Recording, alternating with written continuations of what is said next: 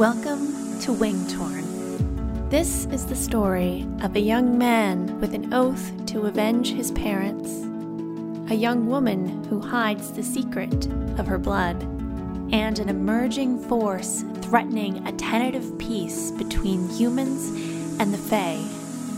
This is a fantasy serial podcast, written and performed by Claire C. Marshall. Book 2, Allegiance.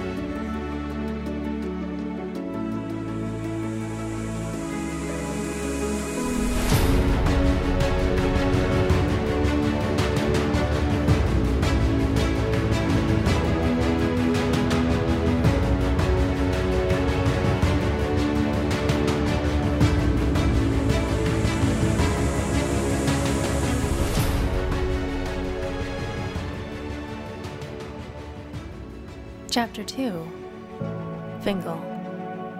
15 years ago.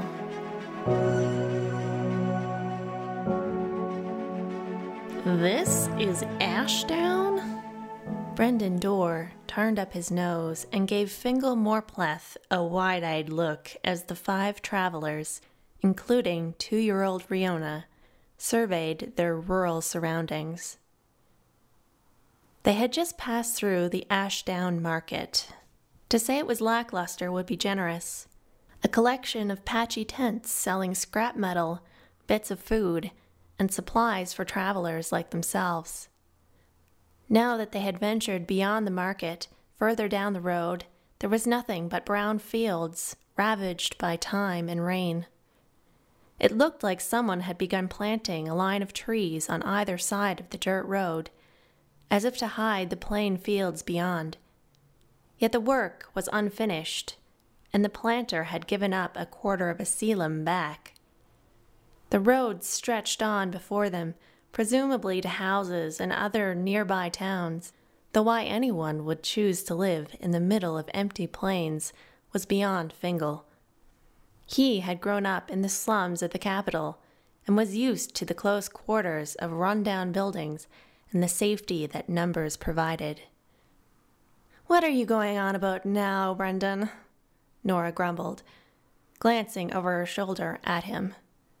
Like her brother Brendan, Nora had a tan complexion, dark eyes, and dark curly hair that clung to her head. Nora and her husband Donnoch walked side by side in front of Fingal, Riona, and Brendan, occasionally whispering and giggling, as lovers often did.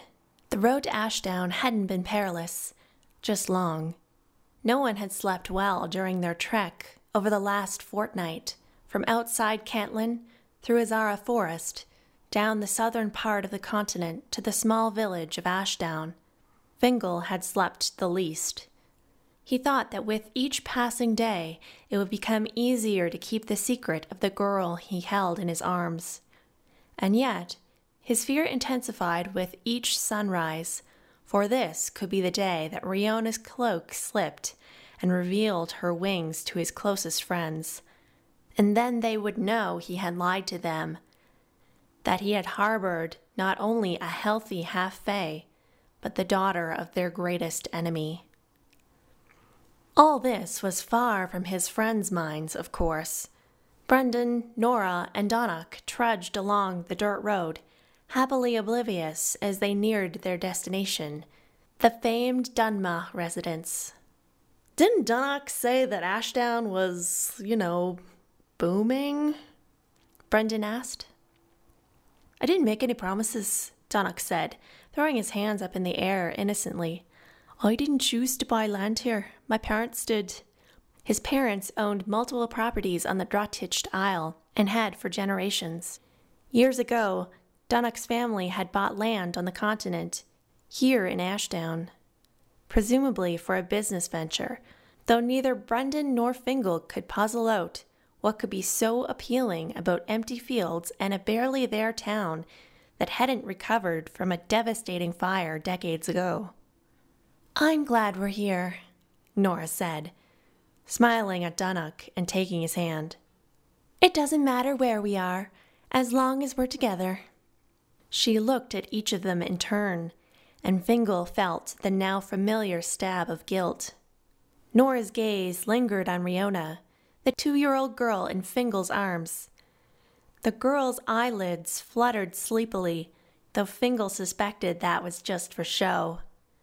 The Fae slept far less than the humans, and Fingal noticed that when Nora turned her motherly gaze on Riona, the secret half-Fae feigned a yawn and had mastered the art of pretending to sleep. "You're going to like it here," Nora said to Riona, gesturing to the stretch of empty fields and the dirt. "Look at this. You can run around and play. I'm sure there must be a few other children your age, too." Riona said nothing, as she usually did when Nora tried to engage her. She only spoke to Fingal, and occasionally to Brendan, especially when Nora and Dunnock weren't around.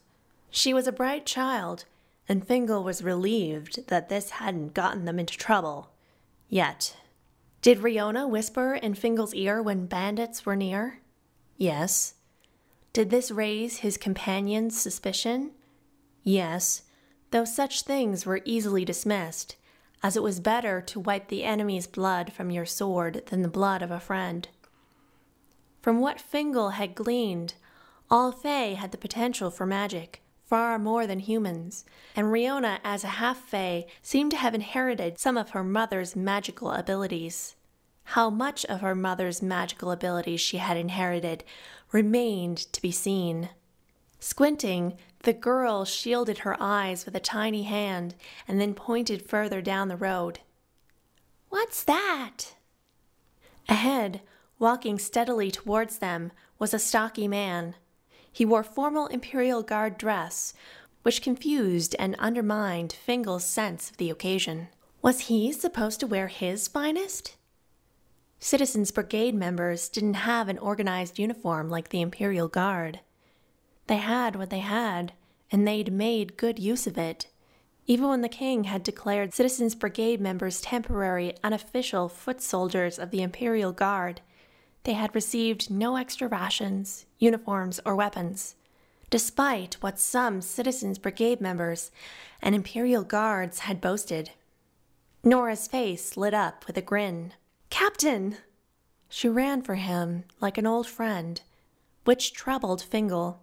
He himself had a troubled relationship with the Imperial Guards, as they had done nothing for him as a boy on the streets of the capital. Dunnock followed Nora dutifully down the road towards the man. Brendan and Fingal exchanged a shrug. Apparently Brendan knew this stranger as well as Fingal did. Fingal side-eyed Riona to see if she had any insight, but she just chewed on her finger warily. As Brendan and Fingal approached, Nora, Dunnock, and the Imperial Guard were already exchanging pleasantries. Fingal readjusted Riona in his arms. The girl was light, possibly due to her Fae blood, but carrying her around and having her this close to a captain of the Imperial Guard made him uncomfortable. The man smiled and held out a hand to Fingal. He was at least a decade older than Fingal, and he had small, pouty lips, partially hidden by a freshly trimmed beard. "I'm Captain Galen Stovall." "Fingal Morpleth," Fingal said stiffly, meeting the Imperial Guard's hand with equal vigor. Fingal escaped the handshake a moment too soon, which Galen noted with a slight squint. Fingal didn't want to interact with the Imperial Guards longer than he had to, no matter how friendly this one might seem. "Strange family name," Captain Stovall noted. "Where are you from originally?" "The capital," Fingal replied. Ah, this satisfied the captain, at least on the surface, though Fingal's grip on Riona tightened. At least Halismarth was diverse enough to plausibly hide or erase his bloodline. "Fingal grew up in the orphanage with us," Nora explained pleasantly. "You're lucky enough to have a family name, then," Captain Stovall said. Fingal dignified that with a polite smile. He wasn't about to tell an Imperial Guard about his past, even though Fingal had fought alongside them just weeks ago. Just because he was human didn't mean he could be trusted. The uniform affronted Fingal's senses, bringing up painful memories of his mother that he couldn't think of. Not now, not when he had Riona to worry about.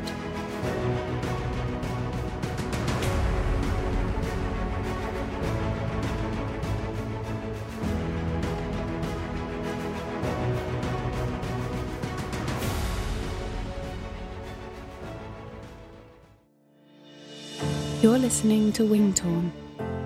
Today's episode is brought to you by Stars in Her Eyes, Book 1 of the Sparkstone Saga. Superpowered teens fight a secret alien invasion in Alberta, Canada, in this fast-paced adventure by author Claire C. Marshall.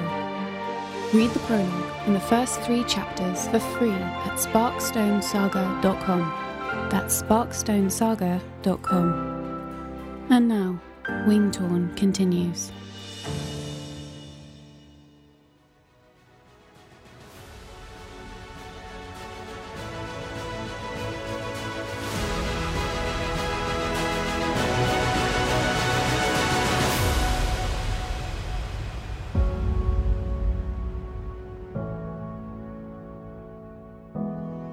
The conversation had moved on. "I wasn't expecting you here. The capital too large for you, Captain? Or did your wife miss you that much that the king bowed to her demands?" Donnoch asked, good-naturedly. He clasped the large man on the shoulder. Donnoch had the height advantage on the captain, though the Imperial Guard held his own. A hearty laugh escaped the captain, though it was just for show. Fingal could see the sensitivity of the question in the captain's uncomfortable gaze. "Adelaide is strong-willed enough to bend the good king's ear, I'll give you that. The war is over and the rebuilding has begun. There's work for me in the capital, but I'm home, briefly. I had to meet my son." Nora's eyes immediately teared. She tugged harder on Donnoch as her ability to be patient waned. "Excuse me, Captain, you'll forgive me then. I have to see mine." "Oh." His face softened. "Yes, don't let me keep you. I have to admit, I met the young fellow the other day. He is fine and healthy." "Thank you, Captain. Stop by later." She pulled Donnoch from their conversation, and hand in hand they ran together down the road. Brendan, caught up in the excitement, followed his sister. Captain Stovall gave Fingal a brisk nod. "You're staying at the house with the Dunmochs as well, then, Morpleth?" "I am," Fingal said, though he wished in that moment he weren't. "And I'll see you later.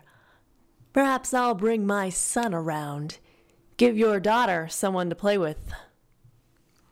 Captain Stovall was already off towards the market before Fingal could salute or give him an official farewell, or tell the captain that Riona wasn't really his daughter. It was just as well. Fingal picked up the pace.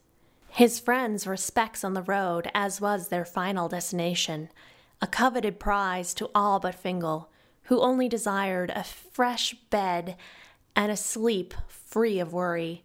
The Dunmoch residence was a 2-story, beautiful blue house with fresh white shutters and a brand new door. If this house had been in the capital, it would be the envy of elite merchants and nobles. Out here, surrounded by fields and a nearby creeping forest, it seemed oddly placed, as if waiting for civilization to spring up around it. Moreover, its magnificence was dimmed by a half-complete adjoining structure. The frame suggested that, when complete, it would be just as large as the current house. Fingal couldn't imagine why they would attach an identical house to an already existing home, especially when there was plenty of land for the structures to exist independently. Fingal counted 5 men working on the building. 2 were sitting on a pile of lumber, resting, while the other 3 were hammering, holding wood in place, and taking measurements. In his arms, Riona seemed equally intrigued. "Can I go see?" He readjusted her cloak so it was snug around her tiny body. He didn't want her running around a potentially accident-prone construction site, nor did he want to expose her to anyone who might ask too many questions. Maybe later. Riona seemed to sense his reluctance and pouted her lips in distaste. I will go when you're asleep. No, Fingal said in a low whisper as they approached the front door of the house. He tried to keep his composure. He didn't want to appear as if he were scolding this suspiciously precocious 2-year-old. Stay close to me here. If there's a captain here in this town of nothing, who knows how many other Imperial guards might be lurking? I can't risk them seeing you. They won't see me, Riona grumbled, though her tone suggested she would defer to his judgment, for now. Captain Stovall said he'd be coming by later. He'll probably want to see you, especially if he has a child of his own. Perhaps you can show everyone how good you are at sleeping, and you and I can hide away somewhere, all right? You will hide with me? Riona asked. Fingal sighed and used a free hand to open the front door of the Dunma residence. You don't miss anything, do you?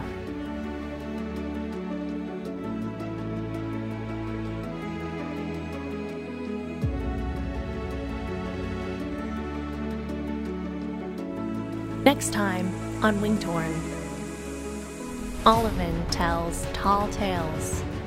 Riona turns icy with her fire, and Connor becomes undone.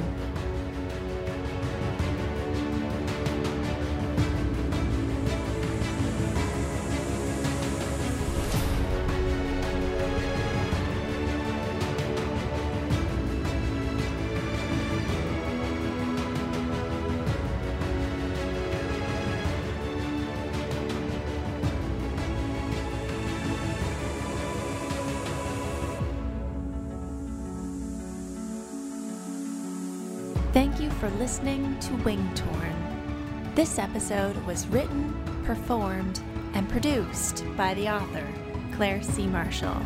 If you want to learn more about my books, please visit wingtorn.com.